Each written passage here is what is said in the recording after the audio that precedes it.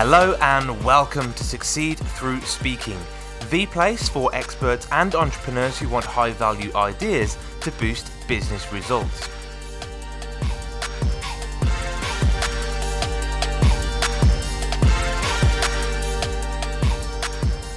Hello, I'm Tom Bailey, and in today's episode I'm joined by Liz Wolfe, who is a skilled and energetic motivational speaker, coach, trainer, and author of Your Business Vision Blueprint. So Liz, hello, and a very warm welcome to today's episode. Thank you so much. Thank you for having me on, Tom. Appreciate being here. Well, thanks for being here, and whereabouts are you in the world right now? I am in an area of New York City called Hamilton Heights, which is a historic district where Alexander Hamilton owned his only house ever. There you go. Fantastic. Thank you Right so down the much. street from where I live. It's very cool. Amazing.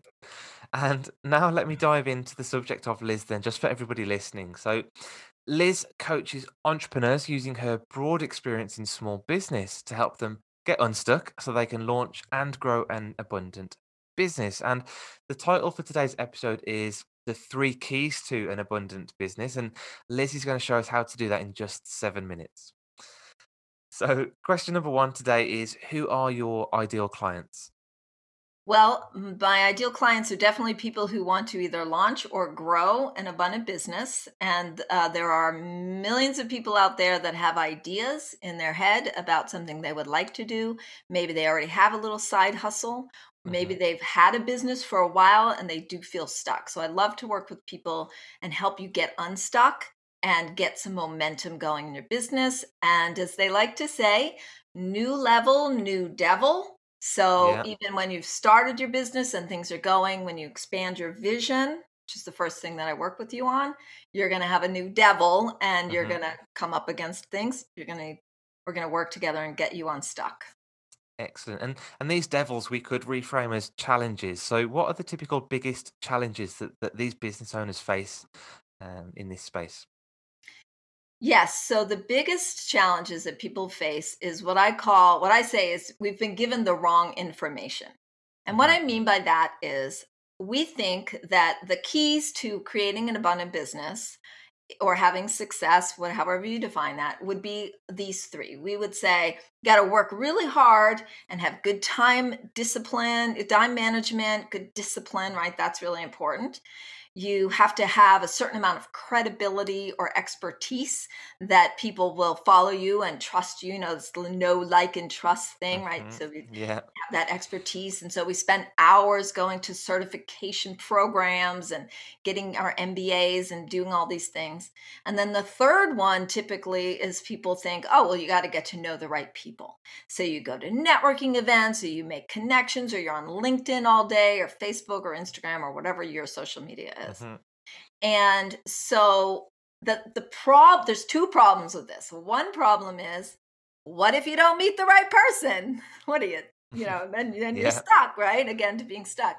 Or what if you're not good at time management? Or what if that's not your way of working, is to have rigid deadline? So I always like to say that those are all definitely skills you want to grow, develop, I would say, and they're good tools in your entrepreneurial toolbox, but they are not the keys to creating. Just hone those skills, but don't rely on them. Got it. And if people are relying on those particular skills, what impact does that typically have on their business? A lot of frustration because if you haven't attained that thing that you think, you'll be very frustrated. Yeah. I had a client who said, I just can't focus. And because his brain didn't work that way, but if Yeah. he had in his head, I have to focus to be successful in my business. So what am I spending all my energy on? Learning how to focus. I'm not running my business. I'm learning how to focus. That's Yeah. one way that'll slow you down. The other way is that you will spend a lot of energy on things that you think are important that don't bring you as many benefits as you would like. And that can be very frustrating Got as it. well. Okay. So let's say there's somebody listening to this episode and they're resonating with this message. What is one valuable piece of advice that you'd give them to really help them solve this problem? So here come my three keys to an abundant business. Great. So the real three keys, which I have learned through my many years of being in business myself, I've had my own business. I worked with my husband for 25 years. I grew up on a sheep farm, and so I Hmm. learned a lot about entrepreneurialism at that time as well. And what I learned is that the three keys to an abundant business are ask powerfully, Hmm. give wholeheartedly, and receive graciously. Yeah. And I'll give you the brief rundown on each one. Great. Asking powerfully means know what you want and ask for what you want. Sales rely on asking for money mostly, Hmm. and you can't have a successful business without successful sales. You need to be able to ask people for money, you need to be able to ask them for the sale.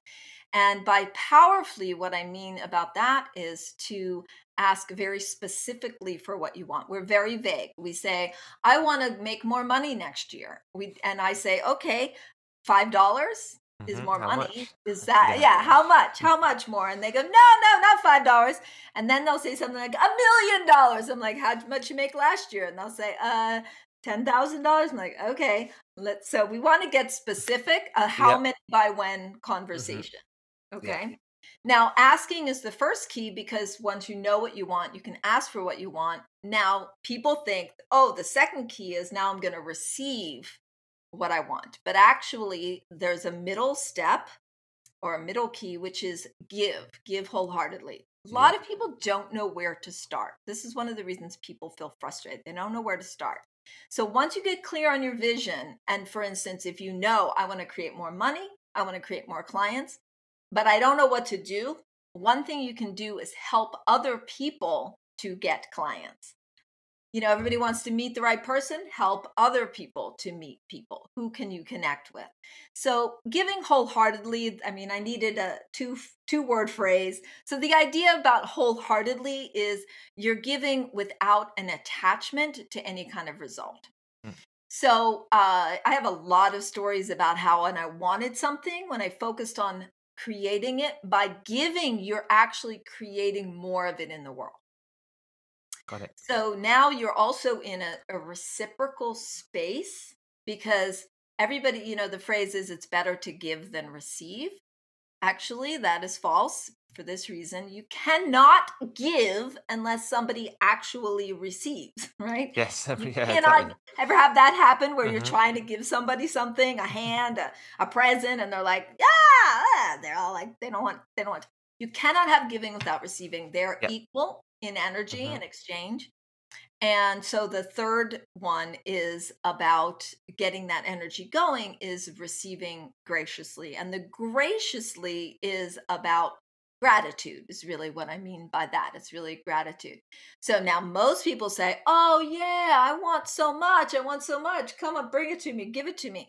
But we are not very gracious receivers. Just have somebody give you a compliment or try to give you a gift, and you'll Hmm. find that they will often it will get shut down. So Yeah. being open to receiving is the most powerful thing you can do, and they all go together, and it's actually a circle, not so much steps, so you can Yeah. start anywhere with the process. Fantastic. Thanks so much. And thinking about this second step, then, which is giving wholeheartedly, is there something that you can give away for our listeners, a free resource that they can really dig into this and find out more about those three keys?